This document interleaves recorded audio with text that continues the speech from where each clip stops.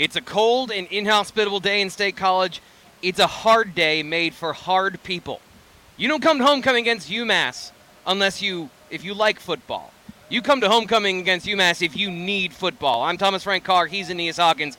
We need football. We're outside the Bryce Jordan Center talking to you about Penn State and their upcoming game. The second half of the season starts right now. This is a very important game for the Nittany Lions. The weather today is what you expected all week long. It is cold. It is rainy. 46 degrees, constant rain. Going to be constant rain, maybe an inch by the end of tonight.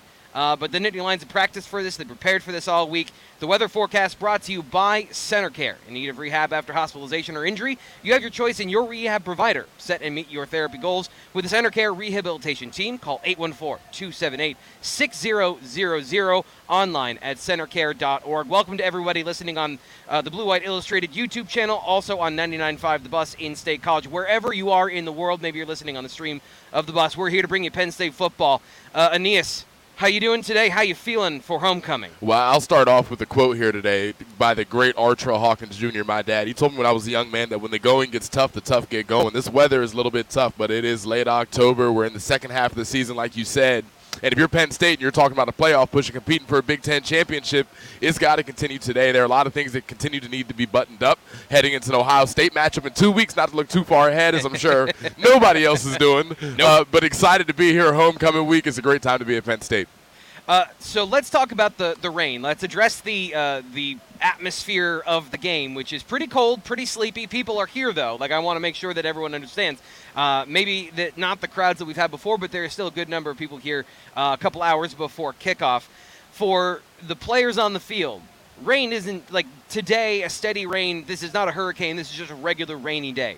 What sort of effect does that have on you as a football player? Is it extra stretching to get warmed up? What are you doing differently for a day like today? Yeah, I would say the biggest thing is if you're not a guy who's playing in every single drive, if you're a rotational piece, if you're in a situation like Tyler Elgin and Kobe King, for example, where you're doing a lot of rotating, you got to stay warm on the sidelines, more time on the bike, staying loose, stretching, and just doing some preventative things to stay away from injury when it starts getting chilly like this and prevent your muscles from tightening up. But I'll tell you what, it's business as usual. These guys prepare all year long. Coach Franklin brings those water guns out at practice, gets some wet ball work. It doesn't change too much with the technology on the sidelines. Really, it can be like a sauna when it gets cold. They got furnaces. They got all kinds of stuff. I was going to say, do you have those heated benches? Heated benches, all of it. All of it. I'll tell you what. So they got to find a way to get it done regardless of this weather. So that's another thing I was wondering. We've seen James Franklin, I think, maybe it's because it has been very rainy in the past. We have seen the game plan maybe alter a little bit from what I would have expected coming in. Do you think that's a reality for today? Is this something where you're going to try and lean on the ground game with all of the different factors that go into passing and what we'll get to later in the show? Yeah, I think no matter who you have at quarterback, even when you got a guy like Drew Aller, when it starts raining like this, when it gets a little wet outside, it's tougher to push that ball down the field and make them, throw the ball down the field, stretch the entire field with the wide receivers and the tight ends and continue to do those things. So, yeah, we talk all year long about the run game and the importance of developing it and making sure that it's ready to go. Part of the reason is because, we're in central Pennsylvania, and it gets cold, it gets rainy, and it gets wet. You better be able to run the ball when it counts. Another thing that we've seen in the past, and I don't want to keep bringing all these things up, but it's UMass. We're going to talk about a couple of things outside of maybe the matchup today. One of the things we've seen, I think, from Nick Singleton is fumbles. That has been an issue for him, especially in a similar game last year in the rain, had a lot of fumbles against Northwestern. Is that something you're looking at today, or are you expecting, that he's had one fumble, I think, this season that has been turned over? Is that something you look from him? Is that part of his game that you think is a I guess what I'm trying to say is that a part of his game, or is that just a circumstantial thing? It's a little bit of both. He's a young running back. Last year, true freshman, obviously. We all remember the Northwestern game and all the fumbles that everybody was committing. We've seen Singleton continue to fumble here and there, but he's a guy that's got to continue to develop and mature. It is circumstantial. It's wet outside, but there's no excuse. Coach Franklin says it best. The ball is the program. And if you consider yourself a great running back or a great offense, you better find ways to take care of the football. Were you a gloves guy? Oh, yeah. I was a gloves guy, but I wasn't playing receiver. It's interesting. Yeah. When it gets rainy out, those gloves can get a little bit slick on you, but Yeah. I'm all about keeping hands warm. So gloves were always on regardless. You need to have those fingers nice and dexterous so they don't get caught anywhere, right? No doubt about it. No doubt about it. Yeah, it's funny you put those gloves that cause, like, you see some crazy catches now in football, in NFL, and college, and guys are great. I don't want to take anything away from receivers because if you got 10 in chance, you can palm the football, but they certainly help. And then in the rain, you see guys that are normally sure-handed, maybe not as sure-handed. So with the receivers, is that something that you're looking at today? Yeah, certainly, man. You got to take those gloves off sometimes when it gets rainy like this, and it can make it challenging. Those gloves these days, man, are like, they ban stick them, but these gloves keep getting better and better every year. You get a new pair of gloves, man, those things stick. So you can definitely get used to catching without those things. That's why Franklin and Yurcich really emphasize when they get on those jugs machines after practices, doing them without the gloves. Do it without them, because if you can do it without them, then you can do them with them on you. And today is a day where you're probably not going to get to wear them for 4 quarters. You might have to have a couple pair. Like have a couple pairs stashed in that sauna you got on the sideline. No doubt. So what are you looking for in this game? Let's talk about Penn State versus UMass. We'll dig into some of the things, your key matchups coming later in the show. But what are you looking for? What are the things that interest you in a game where I think Penn State fans confident they're going to win? The weather making some people nervous, but nobody is concerned that Penn State is going to lose this game. So give us a broad view of what you're thinking progress looks like this week. Yeah, I think the first step of progress is continuing to find ways to run the football and be more effective at doing so. Another thing that I tell you is that when the offense is on the field, find the ways to get explosive plays, even though it is rainy outside. It's something that obviously has been talked about all week long, and it's something that has to continue today. The next thing I'll tell you is, again, playing Ohio State in a week, you don't want to put too much on film, and maybe you put some things on film that aren't really realistic for what you want to run offensively. I want to stop you right there, because that has been the thing I've been wondering all week. Like, this game very much is informed by the next one. It has been for 2 weeks now. Are you a guy that says, show them something they haven't seen before, so now they only have a week to practice for it? Or are you, show them nothing, do the T formation all day, run 70 times, and get out of here? Yeah, I think you keep the playbook pretty fundamental for the most part. But like you said, you do want to put a couple things on film that maybe you haven't shown before and maybe run them a couple times. You want to give a defense like Ohio State's as much to prepare for as possible to take away from really what you may want to run next week. We'll be talking about Ohio State later in the show, by the way, because we'll get to around the Big Ten later. That's going to be a pivotal thing to see. Emeka Buka, he didn't make the trip for the game today. Who are they playing this week? They're at Purdue. At Purdue, yes. Yeah. So, we're not talking about Ohio State, guys. We're just talking about Ohio State, kind of biting around the edge of that conversation. A couple more things here to get off the top of the show. With the homecoming crowd and with the atmosphere today, Generations of Greatness uniforms on the field. There's a couple of things going on today that might entice you. I know some friends that are coming in for this game specifically, for the homecoming game. Did you get to wear those uniforms? Yes, I did. What did you think of them? I love them. It's always fun walking to the locker room and seeing the Generation of Greatness uniforms. They're a favorite amongst the players. I love the details that they throw on there. The field having the diamonds on them. I think it's a great event all around. It's something that the players look forward to. Yeah, I love the throwback element of this game. It's going to be a lot of fun, and I think it's going to look, even with the rain, it's going to look really good on television. We've talked about this before. You have an awesome grounds crew, and best in the country. I wouldn't expect there to be any issue with the footing or with the surface today. There hasn't been torrential rain. It's been, I live here in State College, maybe a little bit outside of town, but like up here on the hill, it's a little windy. With Beaver Stadium up here on the top of the hill at State College, the campus, if you've never been, is built on a hill. And they, when you take all the trees off of the top of a hill and you put a giant structure, it gets a little bit windy, so maybe wind is a factor partially today, but the ground should be really good. It should be I wouldn't say a fast track, but a good track for the Nittany Lions. And for a UMass team that likes to throw the football, like they've got a couple of dangerous players, legitimately good football players that James Franklin highlighted earlier in the week during his weekly press conference. So that's going to be an interesting thing to see how all of this affects their game plan and how maybe that backs them into a corner. Again, we'll talk about that coming up in just a little bit. John Garland here on the Blue White Illustrated YouTube stream says your hat, like your hat, T. Frank, would look good driving in an MG sports car. I don't know exactly what an MG sports car is, but yes, if you're watching here on the stream, I am your ship captain today for this rainy barge that we're taking through all the way up until the Penn State pregame show with Steve Jones and Jack Ham. That's coming up in just a little bit, but we got more football to talk about next on the Blaise Alexander Family Dealerships Penn State Football Tailgate Show. True or false? Needlessly dramatic. We're going to get to all the imaging you've done. That was certainly one of them. Congratulations. That is correct. Yeah, we're always trying new things, expanding our tool belt, and now AI robot voices part of what we're doing. Okay. So let's get to some of the questions we have here in the chat for our true or false. Start there. Xander Seacrest asks, true or false, Penn State will flip one or more recruit in the 24 class. Fitz, coming to you. True or false? I'm going true all the way. Like, this is, I mean, you look back on past years, and there are guys that pop out of nowhere. There are guys that they've been recruiting all the time. But to say one, or to put that over under at 0.5, like, that's, I don't want to say a gimme, because Ryan and I, our gambling has been, whatever. No, I think Penn State will do that. We talked about some guys that Penn State's trying to flip, and I think there are guys that Penn State could flip right now. A couple of them were at the Iowa game, but like, you're still shooting high. Like, this is what you're doing. You're not sort of coming down and changing your evaluations to get guys in the class. But yeah, I think that absolutely they'll end up flipping somebody, whether that's out of nowhere or whether that's a guy that we, I've highlighted on BlueWhiteIllustrated.com.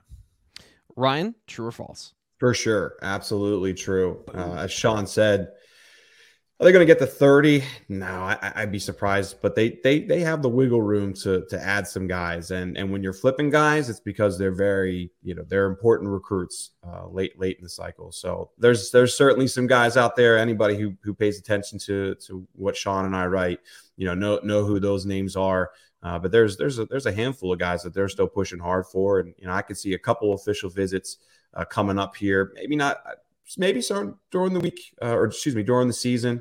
We'll see about that Michigan game, but certainly in December. I mean, I feel like we didn't really kind of hit on it earlier, but once the season wraps up, there's a couple weeks there in December where they can host some official visitors. So certainly some guys who committed elsewhere I could see popping up on campus. I think one is pretty likely, and I wouldn't even be shocked if it's 2. Let's get to our next question here from Kreiner. Hey, and Frank, real quick, just Sure. for numbers' sake, they flipped Chimney from. I mean, some of these guys are guys that stepped off of their commitments, but they flipped Chimney Ono from Old Dominion last year, Kevion Keys from North Carolina, and Mason Robinson from Northwestern, and all those came after this point in time in terms of where we're talking. So, like, those guys' names will pop up. Very good. That's awesome information to add on there as far as like what to expect, that over under one or more. I mean, when you put it that way, that's interesting. Kreiner says, true or false, Penn State will be more aggressive in the portal this year than last. Ryan, I'll come to you first on this one. Flip it up. True or false? I think they're always aggressive. It's just kind of lining up the guys that fit them. Incredibly important. On the field, off the field, everything. Guys that fit Penn State. The portal isn't always where you find those guys, right? So they're selective, but I guess I got to say true. I mean, they're always aggressive. I don't know.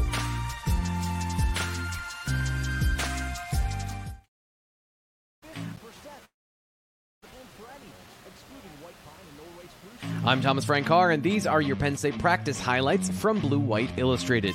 Don't forget to subscribe so you don't miss what's going on each week with the Nittany Lions as we give you an inside look at what's going on before the game. It's homecoming week for Penn State football, and while UMass isn't the most inspiring opponent, there are important things to learn this weekend. The first and main thing we'll focus on this week is the health of critical offensive contributors heading into the second half of the 2023 season. Wide receiver Trey Wallace has been at practice for weeks now, but hasn't been a factor in the last several games. Last week, head coach James Franklin said he tweaked his original injury before Northwestern, or else he would have been in that game. Wallace's presence in the passing game isn't critical this weekend, but shaking off the rust from a long absence on Saturdays would help the team before it takes on Ohio State next week. Offensive coordinator Mike Yurcich and Franklin both said that passing cohesiveness is a big deal, and Wallace is a huge part of that. Similarly, but less noticeable, is the presence of Katron Allen. Like Wallace, Allen went through practice last week after leaving the game against Northwestern in the first half, not returning. Allen's presence was felt in the second half, as Nick Singleton slogged alone through a frustrating day that netted him less than 4 yards per carry. Allen is a central piece of the puzzle and a great complement to Singleton, who is essential for this team's success down the stretch. While we won't know what happened, it does seem like he's on pace to play this upcoming weekend. Lastly, and most importantly, guard J.B. Nelson. Franklin was tight-lipped about his status for the past 2 weeks, so his availability and health going forward are very unclear. While Nelson is one player, the left guard position as a whole has been hit by injury once again. Former starter Landon Tengwall is already lost for the year and his career with an injury. If Nelson is unavailable to play for an extended period of time, it'll be down to redshirt freshman Vega Ioane. While Ioane is a very talented player, the team wasn't expecting to rely on him as a full-time starter this year. Both his talent and his inexperience were on display against Northwestern in the last game.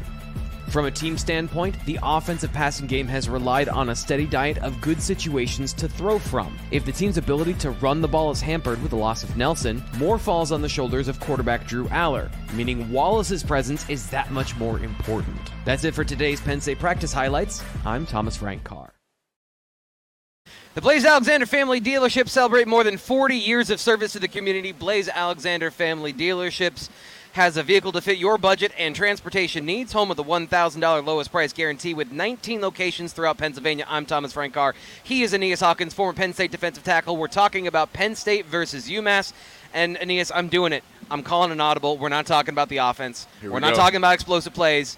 Why has the Penn State defense been so dominant for the last 3 weeks? Because you're seeing the defensive line and the secondary play together at a high level. The defensive line has been able to obviously create all kinds of pressure on quarterbacks all season long. TFL and running backs in the backfield and being more consistent in the run game. We've seen Hakeem Beamon, Zane Durant off of that Northwestern game having a career day out there. Yeah. We're seeing more guys step up, more guys being able to rotate in up front that are able to play at a high level. And it's helping the secondary that, to be honest, doesn't need a lot of help with Kalen King and Keaton Ellis and the gang back there. But they're playing together, and they're doing it at a consistent rate.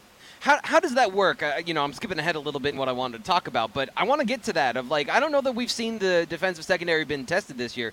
The offenses they face, they have dominated, and that's what you're supposed to do. You're supposed to dominate the teams you're supposed to dominate. You can't take anything away from doing that.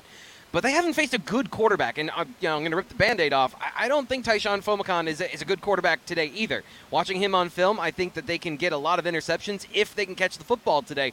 Are you concerned about what's going to happen next week? Have we seen the full force of knowing everything we need to know about the Penn State defense? Not that we're looking ahead of today. We're just looking ahead of today once again. Yeah, well, I'll tell you what. Obviously Ohio State is a step up in competition. I don't think Kyle McCord is C.J. Stroud or Justin Fields by any means, but he will be the best quarterback that they've played up to this point. And their offense still does have some weapons. Obviously Marvin Harrison Jr., maybe Travion Henderson coming back from injury. There are still some threats to worry about, and there's still things that could be cleaned up. In some ways, that defense hasn't been tested. You've seen the defensive line dominate so much that really quarterbacks don't even have time to push the field when they want to. Obviously, today should be more of the same. They should get home. With the rain, with the elements, you would expect to see a lot of run game, but Massachusetts isn't coming in here and going to run the ball 40 times and try to win the game. They're going to try to throw it around still and give themselves the best chance to win. Today is another opportunity to continue to button those things up before facing Ohio State. So what is the what have you seen from you mentioned Zane Durant, the defensive tackles. Have you seen progress from them, and what's the next step? We talk about they've dominated these teams the last couple of weeks. What's the next step beyond that? Is there another level for this front seven to go to? Because I think that's really what we've been focusing on in terms of areas that have significant potential for growth early in the year. Yeah, there's still some things that they can clean up. One thing that's helped the D tackles win is all the stunts and pressures that they do run. They're moving from B gap to the A gap and jumping back and forth and making it tough for an offensive line to not only make pre-snap decisions, but then adjust on the fly when the ball is finally snapped. So one area that I think they can continue to get better is continuing to be stout in the run game when they're not stunning.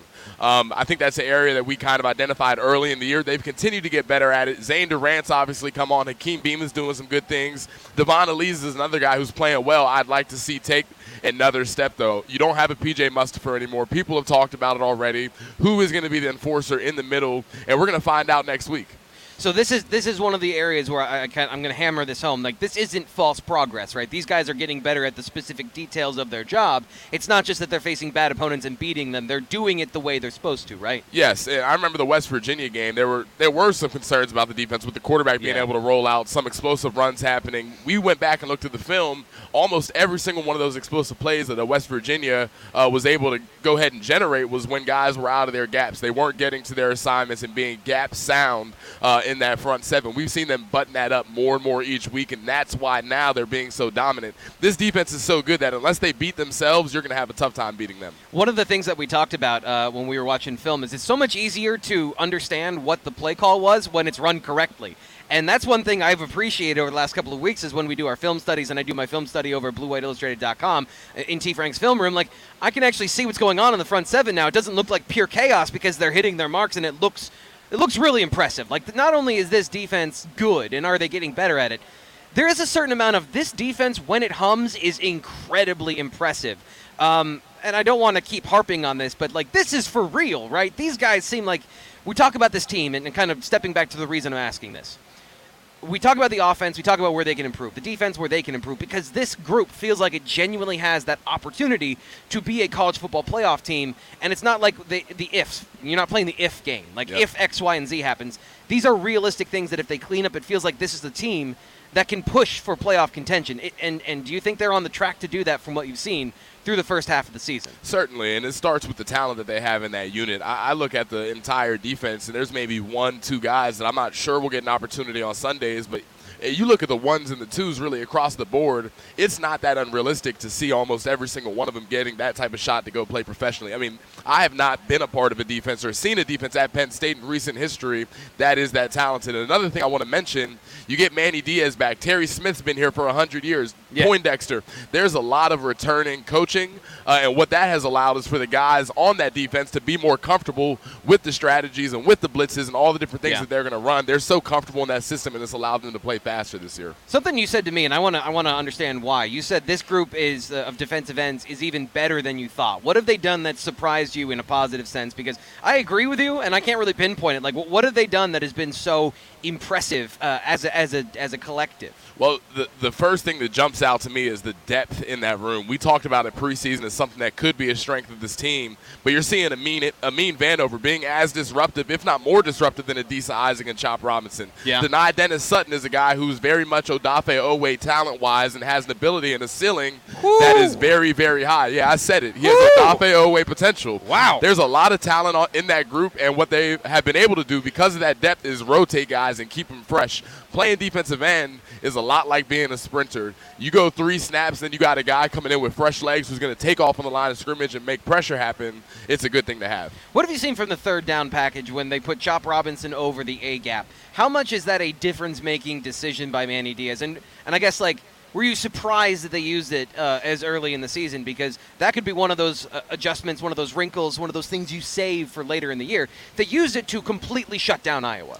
But at the same time, like, maybe they didn't need it? Like, how has that changed the third down look for you? Yeah, you want to have some balance, like you said, where you don't want to show too much too early. But at the same time, you want to get Chop Robinson, a guy who's not rushing over A-gaps, and Abdul Carter, who maybe come down on the center and rushing that A-gap. It's something they don't do consistently. Yeah. But I'll tell you, as an offense, as a guy who's heard the responses of centers when a guy like Chop lines up over him, they're not used to seeing athletes like that. They're used to seeing the Aeneas Hawkins and the Devon Elise, the 310-pound guys who may not have as much wiggle. Listen, no. I watched your huddle highlights. You had some quicks. You were an athletic defensive tackle. That means a lot. I was an athletic defensive tackle 10 years ago, never as athletic as Chop Robinson. And we don't have to pretend, but I appreciate it. Yeah, and so the other thing that I think is a really interesting thing about that is last year they used Abdul Carter through the A-gap to attack some running backs, right? Some of the things they did. Now you've got 2 guys. You've got 2 guys in the A-gap, and going up against a lot of teams, maybe they don't have the strongest center in the world. I think that provides so much relief to the edge players. And the way that this is, I guess, my point of talking about this is you might not see the numbers from Chop Robinson. He is having a massive effect on the scheme. He is a guy that is absorbing blocks. He's absorbing attention and allowing other guys, we talk about Amin Van or everybody else, to feast. How much of a in an important year for Chop, where we talk about him preseason as a first-round draft pick, and he's doing a lot of stuff for the team. He's taking a lot of of the dirty work. How much is that a hard thing for guys to do, and how much do they really feel like you have to really buy into that? Yeah, well, it's 2023, and young people, regardless of the era, have been selfish for a long time, and it's hard for them to see a bigger picture, right?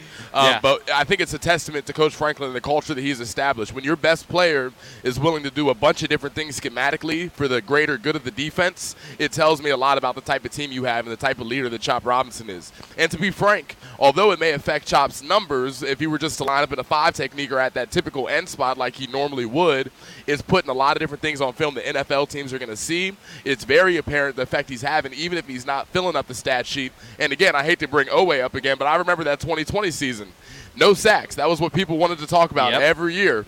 Or every time they brought him up in that draft process. But he was having such a big effect in the run and the pass game that he still was a first-round draft pick, and I think Chop's having a similar year. Stephen Light over on the Blue White Illustrated YouTube channel. He's here with us. He's donating to the channel. I love Stephen. He's here every week. Even if he's not literally here like he was last time in person, he is a major part of what we do here. Thank you very much, Stephen. And to be T-Frank, earlier this week, Penn State football went viral. And if you noticed up in the corner of that video that had circulated the internet, you might have seen the Blue White Illustrated YouTube logo. Just saying, we provided our little piece of what happened this week. And that is because we're going to talk about this. There's going to be some responses. We're going to tell the full story of what happened with James Franklin and Corey Geiger on our next segment, which is coming up right now. And that is This Week in Penn State Football, brought to you by Bobby Ray Hall Lexus in Lewistown. We need you to throw the ball deep, no matter. Just take a shot. Don't overthink it. But never. Like my skin is curling when you say just drop back and chuck it deep no matter what. Like you're speaking Japanese. Like we have never done that. Just throw the ball up and maybe he'll be open and maybe he'll catch. Like my skin is like you're making me uncomfortable. You got to stay within yourself, stay within the system, and understand there's going to be opportunities for us to create opportunities in the big for explosive plays. But there's also going to be a time we just got to grind it out. We call them dirty runs, where it's going to be 4 yards, it may be 8 yards, it may be 19 yards. Eventually, the 70-yard runner will come. And how you talk about it is different than how we talk about it, and hopefully how he sees himself. I hope he views himself as a starter and is preparing as a starter. So I think at first, Shelton, that transition going from left side to right side was hard on him. But he's adjusted really well. When you feel like you're preparing like the starter, the little things that you need to know, like there's always a couple extra things that you miss out on film study. Those things that you feel like you need to know, they come out in the play on Saturday. So like those little things that you miss, you'll feel that in the game on Saturday. So I realized that you gotta go a little deeper. You guys know PJ Mustafa. When he was here, that's when he got hurt back in, I think, 2021. I ended up having to move down to D-tackle. But learning from him and his like, I used to stay after practice and do like extra strikes and feet work and stuff like that, which helped me out, like being able to be versatile and go on the outside and do it on the inside. So. I'd like to thank James Franklin for reaching out to me today to talk about stuff. I have great respect for James. I asked a bad question and took my share of heat. Hopefully we all can move on. Corey Geiger on Twitter. So I think that there has been a bit of, I'm not saying they used the first 5 games to just get better at their base offense, but I think they were dedicated to running their base offense and not getting away from it so that later in the year they can come back and rely upon that, because you don't get better at something unless you do it. And this year kind of feels like a turning point for me watching the offense and what they're committed to doing. And that's really given them, I think, a good bit of balance, but that means that if you're running one thing, you're not running something else. And we've talked about this before with Brenton Strange. It's not just Brenton Strange, but with their counter game, meaning pulling 2 players from the backside of the play to a front side of the play in a power gap type scheme. They are not as good at that this year. They implemented it the last couple of weeks, and it had middling results. So what are you working on? What are you good at? And how do you strengthen your weaknesses? So I think, basic inside zone man, everyone runs those things. They're supposed to mirror each other, and they're supposed to be kind of complementary. And then it's about what do you do well that you major in, and what can you do well as a wrinkle in the run game. And I think that's where I'd start is I don't think that they need to change anything. I just think they need to make sure in certain situations they're getting better blocks. And that goes up to what Mike Yursich said in the run game is getting better double teams. I think they've done a good job of that, and they've really emphasized that, but it's about getting to the second level and making a complete, perfect run play. But I'm pleased watching the progress of the offensive line that I think they've done a better job of being more physical up front and creating better opportunities, even if they aren't getting to the second level consistently. If you're getting 3-4 yards, like the offense is giving the running game at least 2 yards on every single play, the running backs then have to make something happen, in whatever situation remains. It's then about the offensive line taking that to the next level and the running backs literally taking it to the next level. Okay, T. Frank, you talked about saying you talk about this a lot. Let me give you the one thing that I talk about a lot, which is if you're going to run a read option, one of the options is for the quarterback to pull the ball out and run it himself. And I get when folks say, hey, wait a minute, do you really rather Drew Aller running the ball than Nick Singleton? Mm-hmm. Of course not. However, if that's part of the play and the quarterback is no threat to run the ball, obviously the defense is going to see that tendency and is just going to focus on the running back. Am I right in pointing that out? I recall, I think, one time that Drew Aller actually pulled the ball out and ran it. My theory is that they could get some easy yards out of Drew Aller doing that, and it would take some heat off of the running backs if he would show he would do it. And he's a big guy, and they do run him with the ball in other ways. Why not this way? So just because you're right doesn't mean it matters. And this is what? What? Okay, so like if you're outside and it's raining, that's just the state that you're in. And if you're complaining that it shouldn't be raining during our picnic, yes, you're right. You should, but like it is.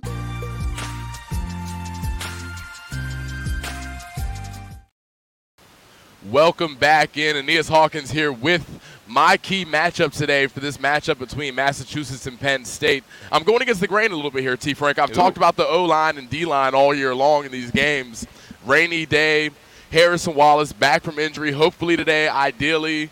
How do these wide receivers perform in the rain? Can we get them geared up? Obviously, a lot of conversation has been had about explosive plays. You got to look no further than that wide receiver room. Keandre Lambert-Smith, to me, has done a decent job all year long of being that number one option, that favorite target of Drew.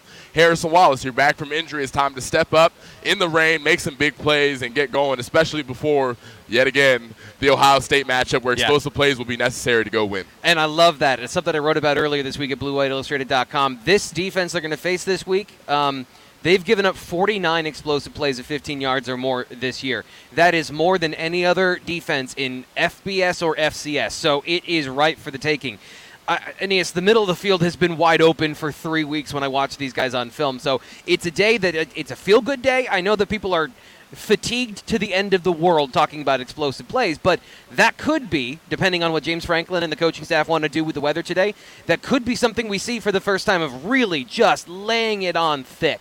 And I love this. We have some smart fans. Yes, we do. Steve was here. He was talking to you. You want to show the shirt here on the channel? I got to show this. So I got my own podcast, The Lion's Den, and I do it with Nick Dawkins. There's a clip that I'll find eventually. Nick Dawkins thinks he's the Batman of State College. It's completely ridiculous. He credits himself for the low crime rates in Center County. It has nothing to do with him. And my friends over here made me a Lions Den shirt with the Batman on it, and we're going to surprise Doc on the next episode wearing that and embarrass him a little bit. That is phenomenal. So what Steve was talking about with us, he walked over, he's like, so the passing game, they've really not showing anything yet? And we had a conversation about Trey Wallace and his impact on the offense and not being out there for the last 3 games. So I wanted to get your perspective. Presumably he's coming back this week. We've seen him in practice every single week this year. He has not been absent. Has he been more or less participatory? Yes. This last week he seemed like he was full go, just from our observations without any information from James Franklin, who doesn't give us those things, as everybody knows. But when you look at his impact on the offense, why is it so important to have a number 2 guy out there, or 2 receivers, 2 guys that make a dynamic passing attack? Yeah, well, we saw when we watched film this week, there are just a lot of different ways that you can take away just one threat with bracket coverages and cover 2s and cover 4s where you have help over the top. Those things are easy to use to take away one receiver. What you typically can't do, though, without putting your defense in a bad position is taking away 2 guys at the same time with double coverage and things like that. So it's important for Trey Wallace to get going. Ohio State's going to have a plan for either Keandre Lambert-Smith or one of those big tight ends to try to eliminate them. It's important that Penn State establishes another threat consistently. And to be honest, Trey Wallace, since day one on campus, has always provided a bunch of athletic talent. You watch him do one-on-ones. The kid is super quick. He's an explosive athlete. There's a viral video of him in the offseason jumping up and touching a 12-foot ceiling. The kid is electric, and it's time for him to grow up and be that number 2 wide receiver that Penn State needs down the stretch. So kind of to pivot away from that conversation and kind of go back to what we've seen so far, and this is an interesting thing. I was just kind of thinking about this the other day. You have Keandre Lambert-Smith, number 1 receiver. I think he's proven maybe a little bit rocky here and there, but he has been ultra reliable this year. We've seen in the past Penn State has used other positions to be that number 2 guy. Chris Godwin, Mike Gesicki. They didn't really – there has not been that same chemistry with the tight ends and Drew Aller. Is there anything you've seen of maybe why that's been the case this year, and what is preventing another guy at a different position being a number 2 threat versus having 2 receivers on the outside that make up that dynamic between those 2 players? Yeah, T. Frank, you ask a good question. When I look at the passing game as a whole, I still think that they're doing a lot of different things vertically to try to get more explosive. One thing that I have noticed that is absent this year is that the tight ends have been underneath a lot on a lot of different route concepts. I haven't seen them really attack the middle of the field with the Theo Johnson, with the Tyler Warren. And those are 2 guys that are more than capable of being threats down the middle of the field and being big targets for Drew to throw to. To me, it's Penn State just trying to save that for the bigger games down the line, getting those tight ends more involved. Really, you cut on the film now, Theo Johnson and Tyler Warren aren't really the threats that you account for when you look at the offense. Yeah. One thing that has prohibited the development of a number 2 target is just that wide receiver room still developing. You got a guy like Liam Clifford. You see Dante Cephas doing some decent things, but none of them have really consistently been that guy in Trey's absence. So I think that's a good opportunity with Trey coming back, not only for Keandre and he to play off of each other, but also to take some of that pressure off the tight ends and allow them to run down the field with a linebacker or safety on them. So can this offense, and not to beat this dead horse even further, but efficiency I think is very important to this offense this year. Yep. So with Trey Wallace back, do you expect the efficiency of Drew Aller to progress back to where it was to start the year? Certainly. Trey Wallace is, when you look at the wide receiver room, it's Keandre Lambert-Smith is probably your 1 pretty firmly. But then after that, the number 2 to me, talent-wise and from a skill set level, is Trey Wallace. And then there's a pretty decent gap, in my opinion, between that 3rd receiver and Trey. So having a receiver of that caliber come back should help Drew be more efficient. So the funny thing is, and I know that fans want to see yardage and box score stats, but I think when we look at Drew Aller, and even against Northwestern, his worst game, he was not a negative for the team. He was not bad against Northwestern, but that efficiency we talked about. I don't really have a question for you. I just that's been an observation. Drew has been good even when he's been bad. So I think the floor and the baseline here for the passing game is very good. It's just, can they be that complete team we started talking about at the top of the show? Can they provide the balance that James Franklin is looking for to win no matter how they need to win? Yeah, and that's the thing. The best teams in college football, the truly elite programs, the ones that compete for national championships, are the teams that have several different ways to beat you. I think Penn State's defense obviously is number 1. They can beat you with their defense alone. And then you have a guy like Drew who's not turning the football over. That is a huge plus. All Penn State football has to do in most of the games that they play in is not turn the football over and let their defense do the rest of the work. You want to go compete with Ohio State, Michigan, and then eventually the Blue Bloods like Georgia in the college football playoff. You better have multiple ways that you can beat a team if you want to find success. So let's just quickly before we get out of here in this segment, we've talked a lot about the passing attack with the skill players. What have you seen from the Penn State offensive line? Because we haven't really talked a whole lot about them this last 2 weeks, which honestly, that's a shock when we talk about Penn State football over the last couple of years. No doubt. That offensive line, to me, has taken a step forward, especially when you look at the grand scope of things over the past 5-6 years. They are a better group. They're doing a good job in pass protection. Phil Troutwine, he deserves a lot of credit because he's taken that group from point A to point B. There are some guys in there who have been starters for a little while and have improved this year. One guy, Caden Wallace, I think has had a better year than he's had in a long time. He's playing more physical. He's better in pass pro. And it's important that you have a guy like that step up. The one thing with the offensive line that we have to consider is whether it's J.B. Nelson or a guy like Vega, Nick Dawkins, I have some inside scoop that he's going to get some reps today. He'll be playing. You got to find that guy that's going to step up, a guy that's going to be consistent both in the run and the pass game, because that's the missing piece. I look at that offensive line, and Nick Singleton and Katron Allen, they're one block away a lot of times from being more explosive.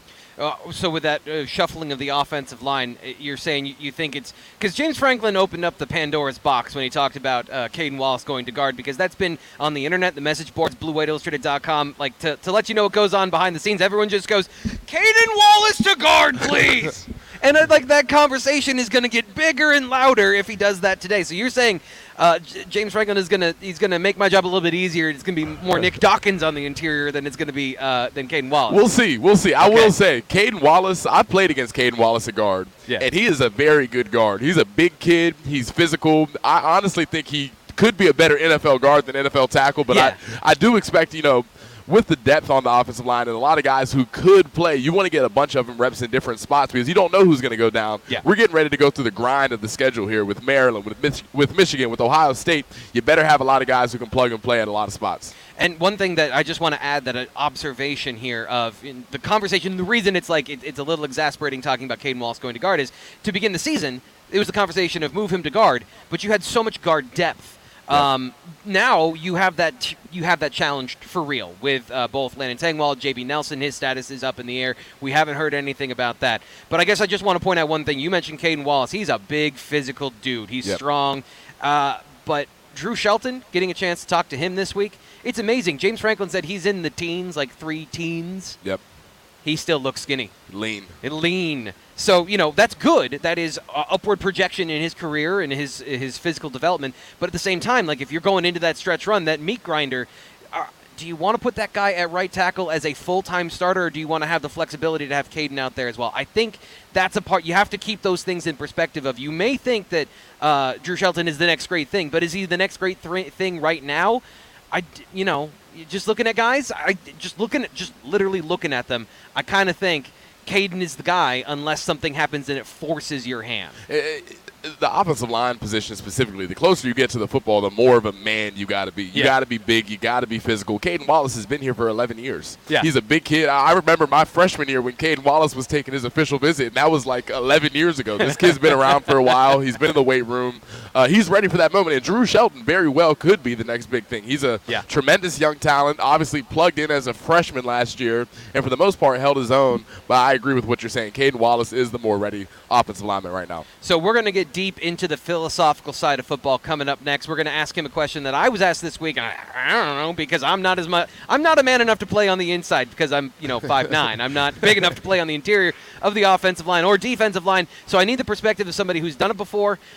We're going to talk about Penn State's style of play this year coming up next. Those long drives. How do they affect the defense and some of those things that go into, I think, the broader pictures of football that we talk about. We're going to get some inside information from Aeneas coming up next. That's on the Penn State Football Tailgate Show, brought to you by Blaze Alexander Family Dealerships and simulcast on the Blue White Illustrated YouTube channel. So I think that there has been a bit of, I'm not saying they used the first 5 games to just get better at their base offense, but I think they were dedicated to running their base offense and not getting away from it so that later in the year they can come back and rely upon that, because you don't get better at something unless you do it.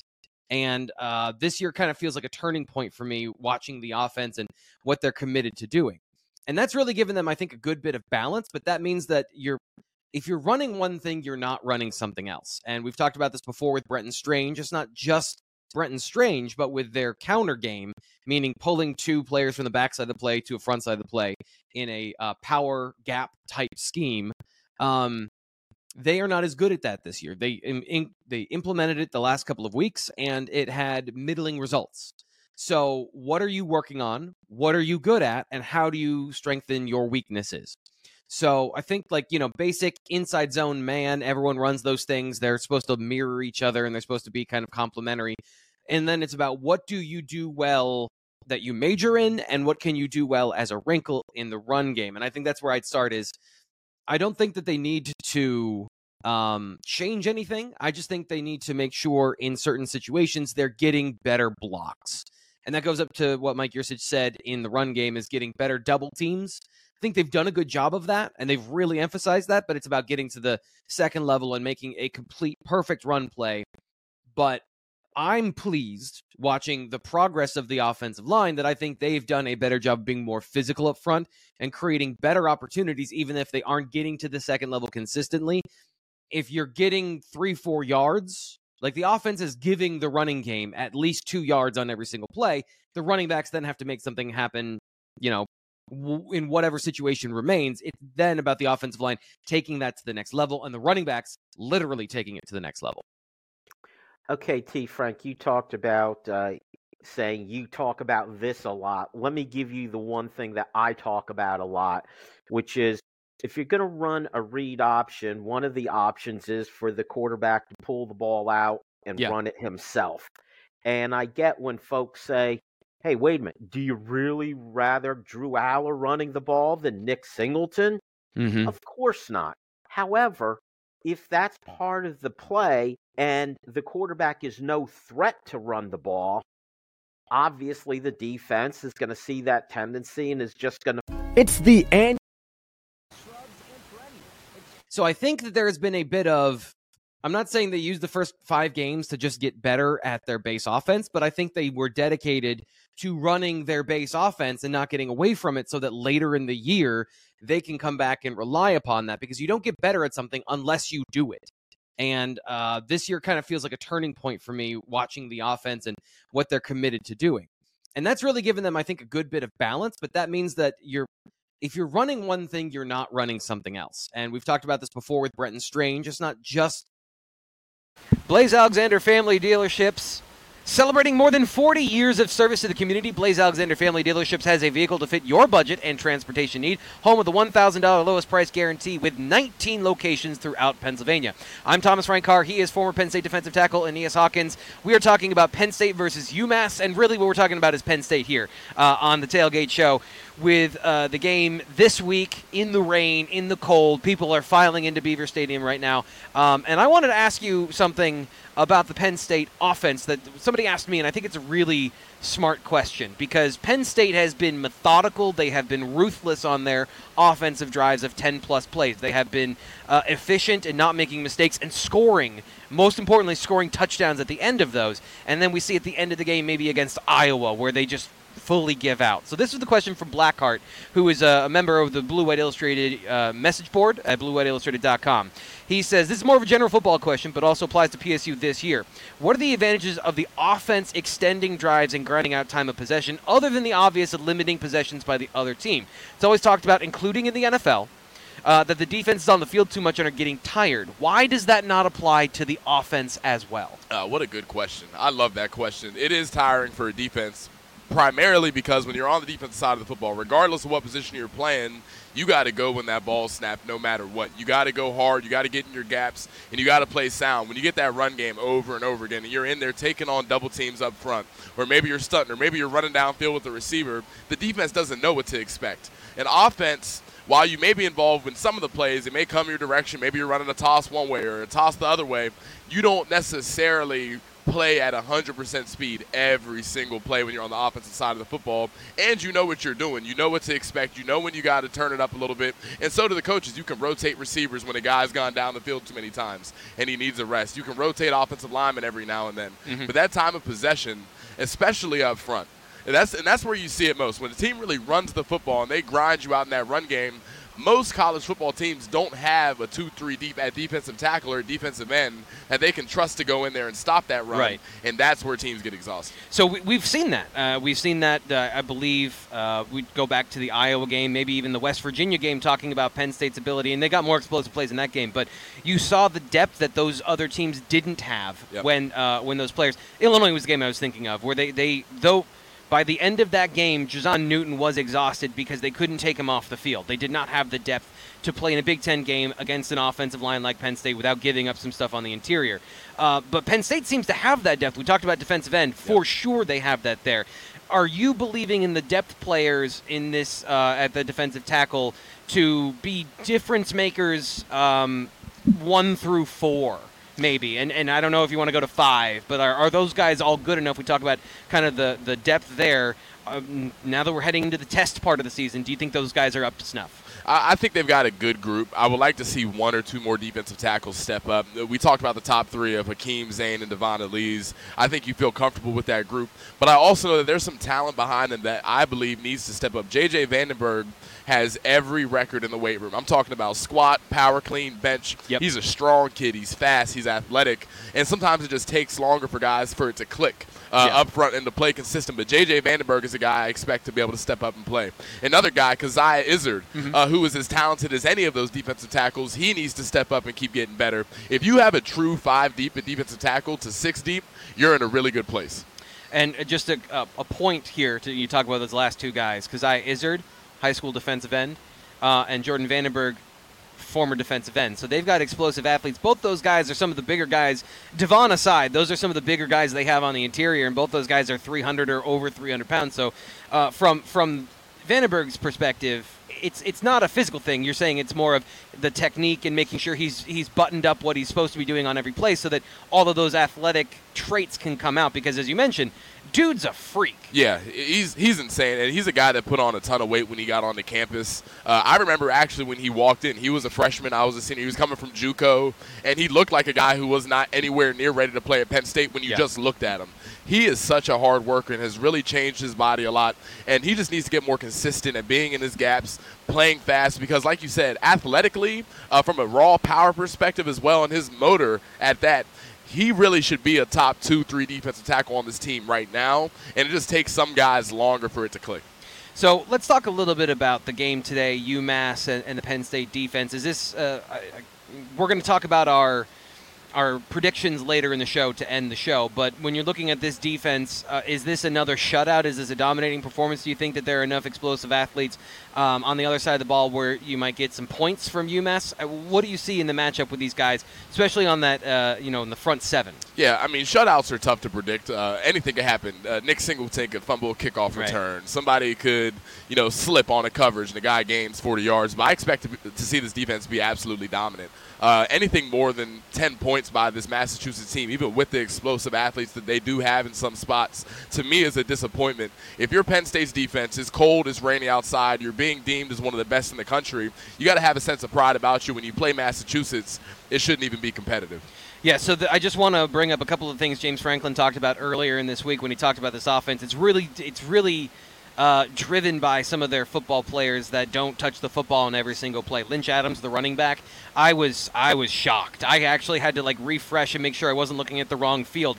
He has 44 broken tackles this year. Yep. That is more than the Penn State offense as a whole. So this is a guy that I know you have games against Auburn, but really lower level competition.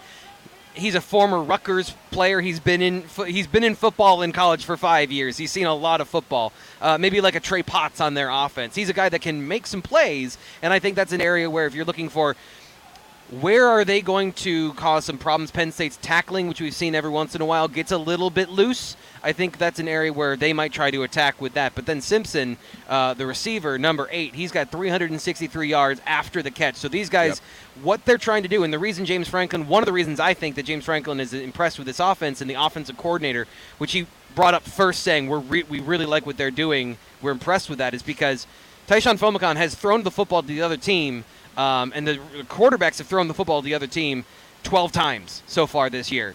Only 3 interceptions from the starting quarterback, but they're putting the ball out there for the other team to take, and these athletes on the outside are the ones that are generating the offense, and they're getting them in position.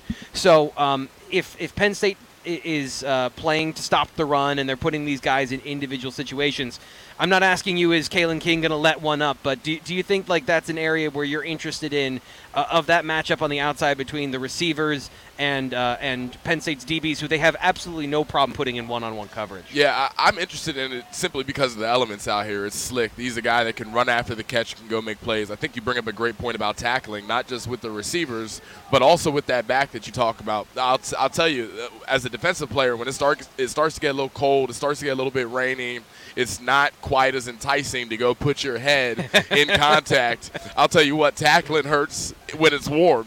When your bones are cold, it's even harder to do. Some guys aren't built for that. So, again, we talk about culture. We talk about toughness. You want to be an elite defense, you got to be able to do into these elements too. So we are going to get into more of what James Franklin had to say this week in the Coach's Corner. That is coming up next right now on the Blaze Alexander Family Dealerships Penn State Football Tailgate 2023. We'll be right back. It's the annual homecoming week. Penn State has won 14 out of their last 17 homecoming games, and today they'll be wearing their Generations of Greatness uniforms for only the 6th time in the last 7 seasons. The Nittany Lions will face off against the Minutemen for only the 2nd time in program history. Head coach James Franklin likes what he sees from UMass's offense. We've been impressed with them on offense. They're an 11 personnel, no huddle, spread, heavy RPO team. Maybe the most explosive team we've played this year. If you look at them statistically, they're number 2 in major college football of plays of 50 yards or more. They're ranked number 2 in the country. Plays of 10 yards or more, they're ranked 9th in the country. So this is an explosive team. And then their quarterback, Tyson Pumachan, is completing almost 66% of his passes and doing some really nice things. So, these guys have got our attention, and specifically on the offensive side of the ball, I think are doing a great job. Penn State also has a pretty high-powered offense. The Nittany Lions are 1 out of 11 teams in the NCAA to average 40 points per game this season. Quarterback Drew Aller is the only starting quarterback in the Big Ten not to have thrown an interception.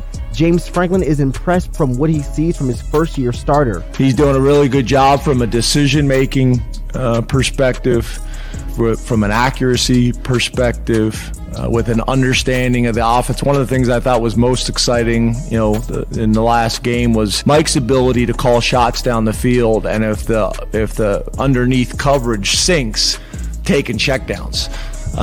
That's extremely valuable as a play caller when you have a quarterback that will allow you to call shots, not force the ball down the field and take the back as a check down, and still, I think, in some of those create explosive plays.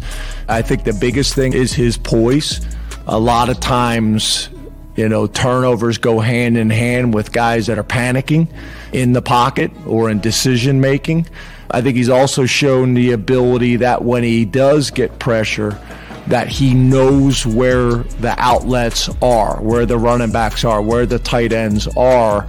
And so as soon as he makes a sudden movement to avoid pressure, he's trying to get it to the back. And I think that's really valuable as well. Coach Franklin says that Penn State took the bye week as an opportunity to improve and get healthy. Bye week, probably number 1 is self-scout, kind of looking at yourself, what you're doing well, what you need to do better, what your strengths are, what your weaknesses are. But then we also did it across the ball. We had the defense evaluate the offense evaluate the defense, and then all of us really on special teams. Also that we have a chance to recover and get fresh and get healthy for the second half of the year. So kind of a combination of those things. So far into the season, Penn State has struggled establishing explosive plays, especially in the passing game. The Nittany Lions have only thrown multiple touchdowns in 2 games this season. Coach Franklin says that's partially due to the team taking what the defense gives. As you guys know, we want to have the ability to run or pass in any game and in any given situation. That's kind of how we view balance, and we want to continue to build on that. This game could look very different depending on how they decide to defend us. We could throw it 50 times or we could rush it 50 times. And that's who we want to be offensively. We want to have the ability to do what we need to do to win and manage the game.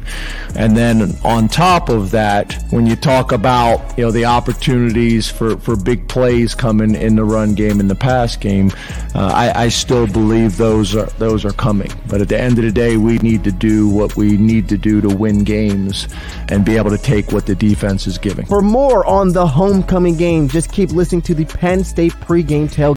Not as though Nick Singleton is taking a bunch of negative yardage plays. Okay. Yep. These guys have been efficient with their runs and have put Penn State in pretty good, when they've run the ball, pretty good down and distance situations, right? They're moving forward. That's a good thing for Nick. The problem for Nick is he hasn't been able to find that burst and that hole to be able to run through and pick up the home run. But it's not, I don't see it as problematic. I think the way that a bunch of other people do at this point, and Katron's Katron, right? So assuming that Katron stays the same, and Nick adds that element to his game, right? There's still a fairly clear differential or distinction, I should say, between those two guys and what Trey Potts brings to the table. It's great to have him as an insurance policy and to be able to contribute in his way, but he's not at that level. he's a good running back, and he's going to produce in key situations for this team. But I'm just going to repeat quickly what I said on the Wednesday show. You can go check out the BWI Live Wednesday show. But putting Trey Potts in the starting, like, let's just go to the extreme. Starting Trey Potts doesn't fix the explosive play problem. He's not an explosive runner. Yep. Fixing the problem of the explosive plays in the run game is getting Nick Singleton and Katron Allen to work through whatever they're going through. Okay, we're going to self-edit. Final question here. Penn State will make the Big Ten championship game in 2023. Nate, the big question. Will they make it or will they win it? Will they make? Because they're going to go to the Big Ten West, so like that's an automatic win at that point. Yeah. I'm being disrespectful here, but I'm joking. Yeah, like it's fine. It's fine. There's nothing out there. Oh man, I still think that they're probably going to. I don't know who's seeing this as optimism or pessimism. I think they're going to split Michigan and Ohio State. So to me, it's not about. I know you want true or false. Oh man, okay, I'll go true. Oh, Fine. there we go. All right. Now continue, please. Sorry, no, I know you needed that graphic. I have a problem with predicting one way or the other just because I think it's going to come down to a tiebreaker. I think there's going to be something weird, right? Like they're going to cannibalize each other. So Michigan beats Ohio State. Ohio State beats Penn State. Penn State beats Michigan, right? Like, so however that trapezoid works itself out, that's not the right word, but it's a love triangle. But yeah, I know what you mean. Yeah. There you go. Competent Big Ten teams. Yeah. However that works itself out, then there's going to be next step down, right? And down and down and down. And I have not taken the time to get familiar with those tiebreakers. So I don't know, but I do think that Penn State's going to have itself in a very good position to certainly be part of that conversation by winning one of those two games. I appreciate you giving a true false there, because I know that I don't necessarily want to do that. And it's fun. We had a good time. I really enjoyed true or false. We're going to have to do this again in the future. So thank you for that.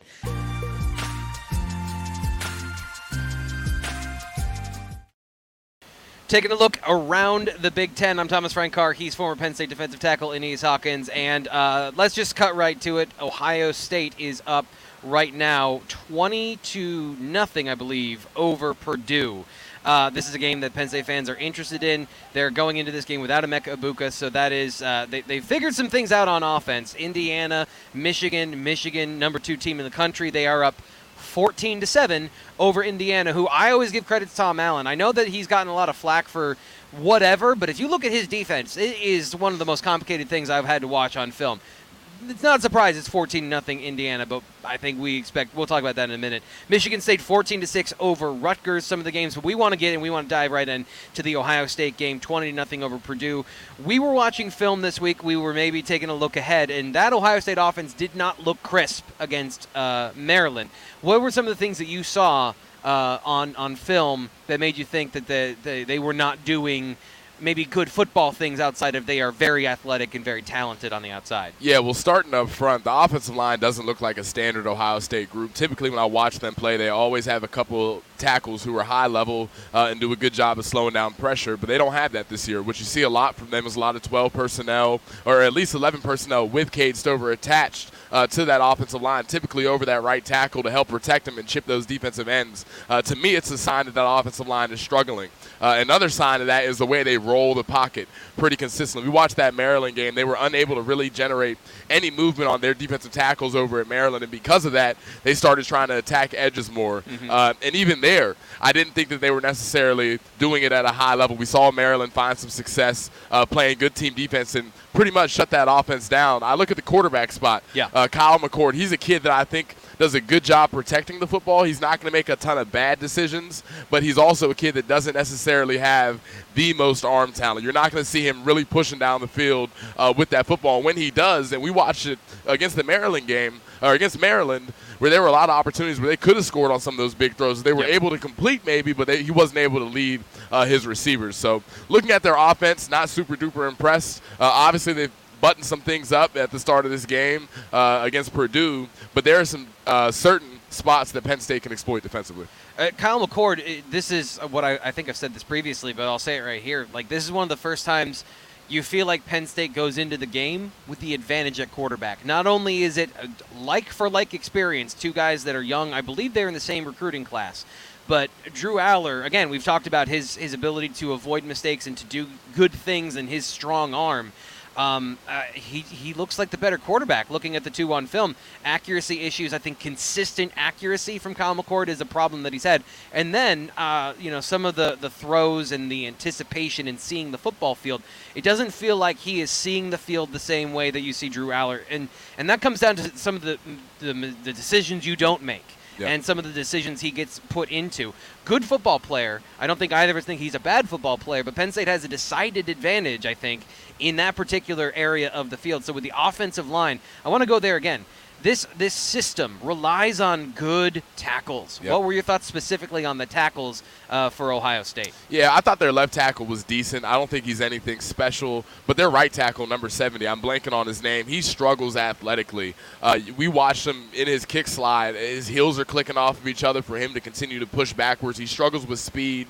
He really struggles with power and inside moves as well. He's not a guy they are going to want to leave one-on-one with a guy like Chopper or Adisa.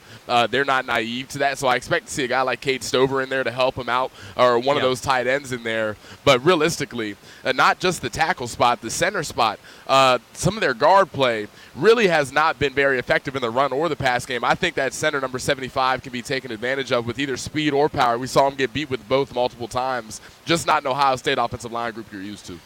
And that leads us back to the conversation we had earlier. That was the foreshadowing of now you've got Chop Robinson and Abdul Carter mugging a center who maybe isn't the strongest guy in the world. And we saw what Iowa had a similar situation.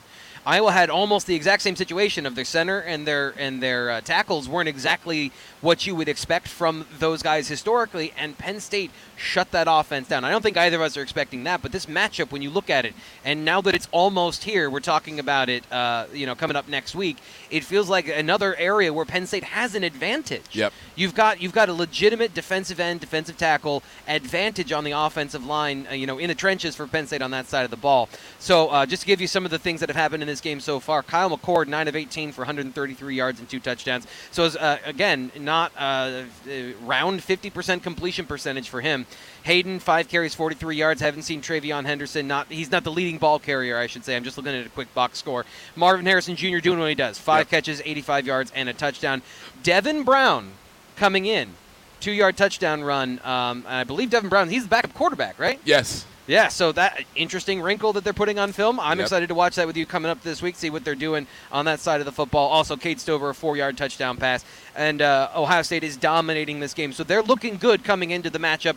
And honestly, let's talk about the season picture here for a second.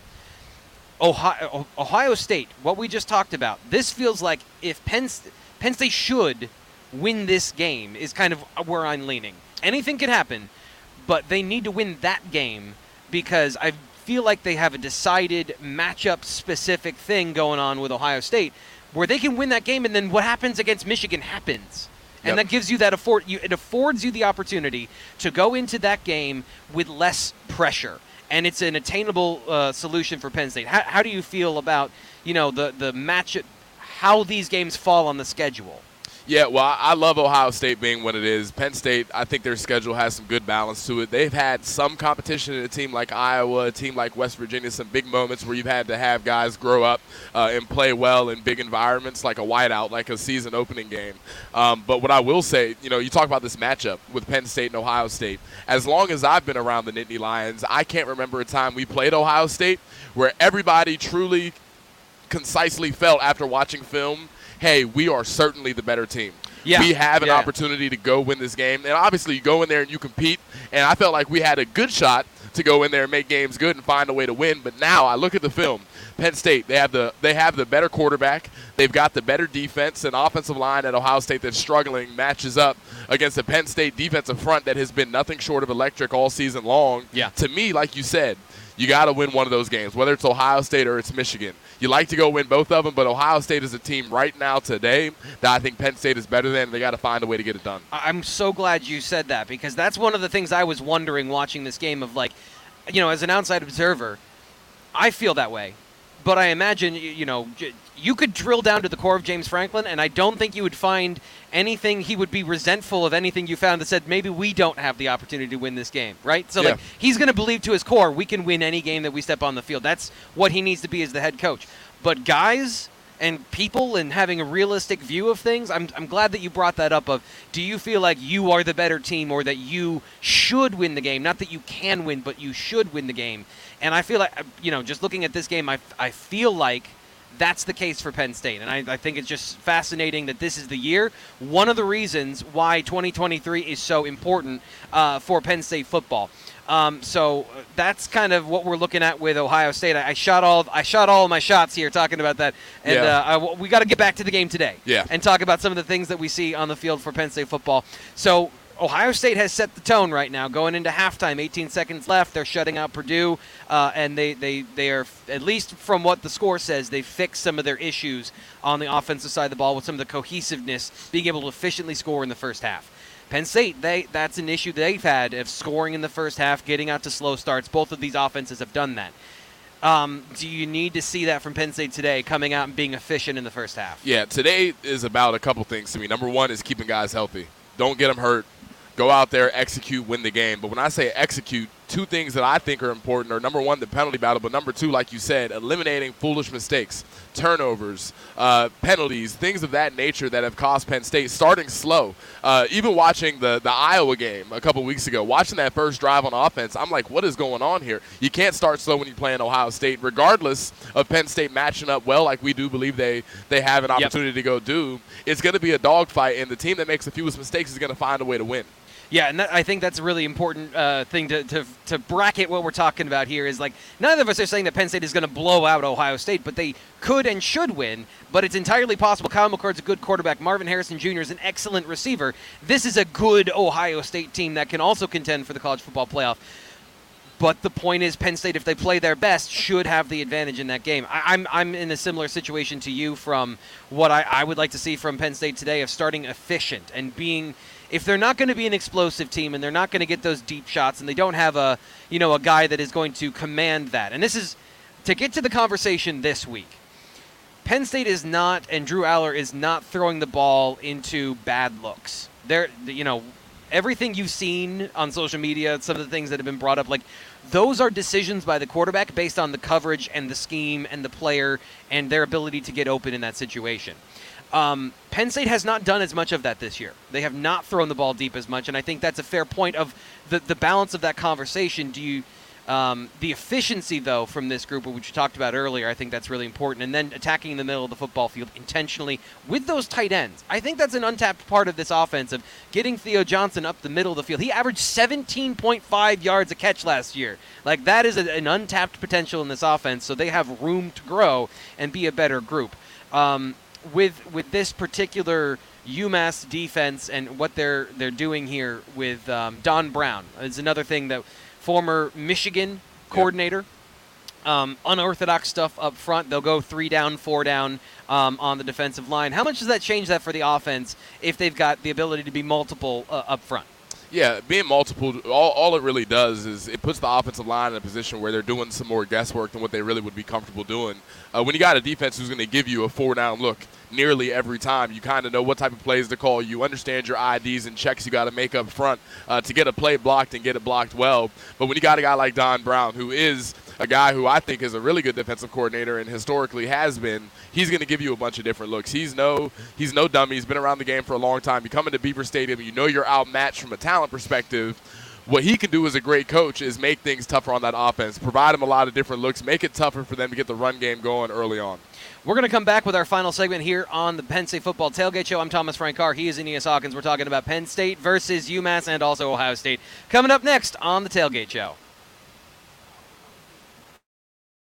I don't know. I feel like this is weather aside, the weekend where maybe it does come a little bit easier, right? The everything to this point in the season has been so textbook perfect in a lot of ways, right? The time of possession thing, the complementary football, all of those things have been so, like, man, this is how you win football. You can beat anybody by doing it this way. And I think that that's good and well, and something that will serve Penn State well down the season. But now it's time to stretch your legs a little bit. Okay. You get this chance that there is no risk of losing a game like this at home against this quality of an opponent. And so get it going. Like just get it going. And so instead of 6-10 play plus drives of 5 minutes or more, okay, work on your 2-minute offense this week, right? Like work it, because truly I do think that it had been a point, I don't know, of emphasis, but like that's something that this program has wanted to be able to do and hasn't been able to do for years, is to have a 4-minute offense. All right, you got that. Check that box. You don't need to run it for the entire first and third quarter. What does the 1-minute offense look like? What does the 30-second offense look like? And defensively, the same deal. I mean, just they're going to do what they do. The defense is fine. They're going to do what they do, create turnovers, all of that stuff. But hey, maybe a few short fields that adds to the point total. Go from there. We'll see. So I will say it's been good that they did not hit a lot of explosive plays against Northwestern, because people were angry and they were very active in the post-game show. Coming up this weekend. Frank, can you put that comment from PSU fan 78 up there just about the chains? Yeah. Just move the chains, get some points. Big plays are not a W is a W. What internet are we living on here? Like that's not acceptable to a lot of Penn State fans, and including ones that follow the program very closely. Like that's not going to work. And Frank throws his body out as a meat shield after the post-game show, and they're 5-0. I mean, like, let's be honest here. But no, we appreciate the comment. I just wanted to get that one in. A win is a win does not suffice against UMass. If I write that in my post-game column, I would be rightfully shredded. Yeah, you have to have some level of higher aspiration than just winning a game like this.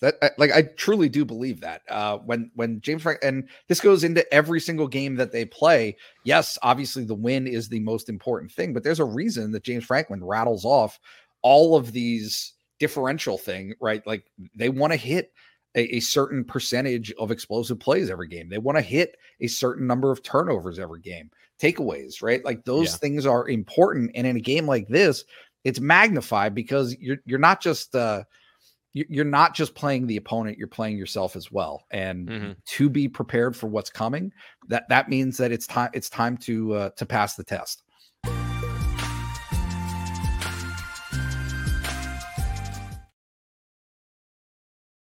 I don't know. I feel like this is weather aside, the weekend where maybe it does come a little bit easier, right? The everything to this point in the season has been so textbook perfect in a lot of ways, right? The time of possession thing, the complementary football, all of those things have been so like, man, this is how you win football. You can beat anybody by doing it this way. And I think that that's good and well, and something that will serve Penn State well down the season. But now it's time to stretch your legs a little bit. Okay. You get this chance that there is no risk of losing a game like this at home against this quality of an opponent. And so get it going. Like just get it going. And so instead of 6-10 play plus drives of 5 minutes or more, okay, work on your 2-minute offense this week, right? Like work it, because truly I do think that it had been a point, I don't know, of emphasis, but like that's something that this. I'm Thomas Frank Carr. He is Aeneas Hawkins. We are hanging out outside of the Bryce Jordan Center. If you could, somebody on the stream, make sure we're still alive. We lost power in the commercial segment, so I had a really interesting 3 or 4 minutes there, Aeneas, but we are back here, I believe, outside the Bryce Jordan Center, and we're going to get to you our predictions today to end the Penn State football tailgate show presented by Blaze Alexander Family Dealerships. Blaze Alexander Family Dealerships, celebrating more than 40 years of service to the community. Blaze Alexander Family Dealerships has a vehicle to fit your budget and transportation needs. Home of the $1,000 lowest price guaranteed with 19 locations throughout Pennsylvania. Losi's Mustache. That is a legendary username, by the way. I love that. Right? Isn't that amazing? Losie's mustache here on the stream says, we got you, T. Frank. He's also over at BlueWhiteIllustrated.com. Great time to sign up and get all your insider Penn State information, not just from me, but Sean Fitz and Nate Bauer, Ryan Snyder, Greg Pickle, a lot of the leading experts and industry insiders for Penn State football. Let's talk about what you expect today. Do you want to give a prediction and then we'll talk about it? Yeah. I'm going to go 38-7, Penn State over the Minutemen over here. I think it's a rainy day. There are going to be some things that are going to make it tough offensively for Penn State to find a ton of success early. I also think that Penn State is going to be careful about the plays that they call leading up to that Ohio State game. Maybe throwing some different looks in there to show Ohio State some different things to prepare for on film. I think Penn State finds a way to win and hopefully is able to get some of their depth guys some good reps today. So I spent more time this week than anyone should watching UMass film. And my conclusion was, this always said, I should stop being sad or feel bad about it. Like, it is what it is. I don't think this is a good football team. I think they have good elements, but I don't think this is a good football team. This is a really bad defense. They don't play with great sound strategy, and they have guys like the middle of the field is open all the time. I see, like, they play a too-high defense, and I talked to James Franklin. Something I learned this year is, like, they view quarters, which is 4 guys deep, different than other too-high structures, cover 2 and cover 2 variants. They play a lot of cover 2 variants, so they're not going to have a whole lot of, keeping a lid on everything, even though that is part of Don Brown's playbook. They do a little bit of everything. They still do a little bit of the cover 1 stuff. I don't see anything that I look at this team and I go, Delaware did things. They're an FCS team. Delaware did things that prevented Penn State from throwing the ball deep. They had, no joke, 5 safeties, corners, safeties deep. That's like, you're not going to, whatever you do, you're not throwing the ball deep. Penn State could hang 70 on this team. Ideal situation, and we don't have that already today with the weather. Taking a look over at Beaver Stadium, I can barely see the edge of the stadium, and I cannot see anything beyond it. So, like, it is a very cloudy, we are sitting in a cloud, and it's raining. Yep. But Tyshawn Fomakan, he throws the ball to the other team. If he doesn't, the other guy behind him does. I think Carlos Davis might be his name. Yep. They have too much of a propensity for boom or bust. And I don't think they're going to get the boom from Penn State a whole lot. I don't think that even in an RPO situation, Penn State could give up a 70-yard touchdown maybe once this game. But the more likely scenario for me is Penn State's going to force a quarterback that is in an RPO-heavy team. And James Franklin, you heard this in the coach's corner, they're an RPO-heavy team. A lot of RPOs. What that tells me is the coaching staff doesn't trust the quarterback either. They're going to create an environment where they're going to get those one-on-ones. That is if it's there, you throw it. If not, you give it to the running back and let him do the job. If you're that type of offense against this defense, you're backed into a corner. And I really think that in that situation, what we see from Penn State is it's going to be a rout today. So I don't gamble. I know I look like I could be a bookie from 1920 right now. I don't gamble. I've never really gambled on football. But if you're talking about the spread, ideal situations, I would say Penn State could cover the spread against this team. Yeah, and I think you bring up some great points. Penn State's just the dominant team here. They got so much talent. I think they're a hungry team right now, homecoming. Even with the weather, they understand the opponent next week, and this is an opportunity for them to go sharpen their tools and their skill set and get ready to go compete for a Big Ten championship. So, I think it could be a blowout, like you said, and hopefully they get it going quickly. Yeah, this is one of those situations where here's the other part of that is like, you would love to see, as you mentioned, get it go quickly. Maybe they start the third quarter, and then Bo Prabula is a part of the conversation. He gets into this game. And then one thing we haven't talked about, we got about a minute left here on the show.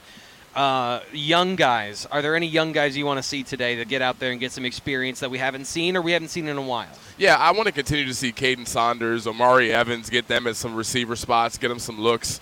Nick Dawkins is a guy I said is going to play a lot. He's not really a young guy, but in terms of reps played, he can be considered that, I guess. So there are a bunch of them that I'd like to see. Kevin Winston is another guy that I want to continue to keep an eye out for. All signs point to him being another dominant safety that Penn State's going to be able to utilize for years to come. So those are definitely my main young guys. That'll do it today for the Penn State Football Tailgate Show, brought to you by Blaze Alexander Family Dealerships. I'm Thomas Frank Carr. He's Aeneas Hawkins. We've had a ton of fun. We will be back with the post-game show coming up afterwards, so don't go anywhere and enjoy the game.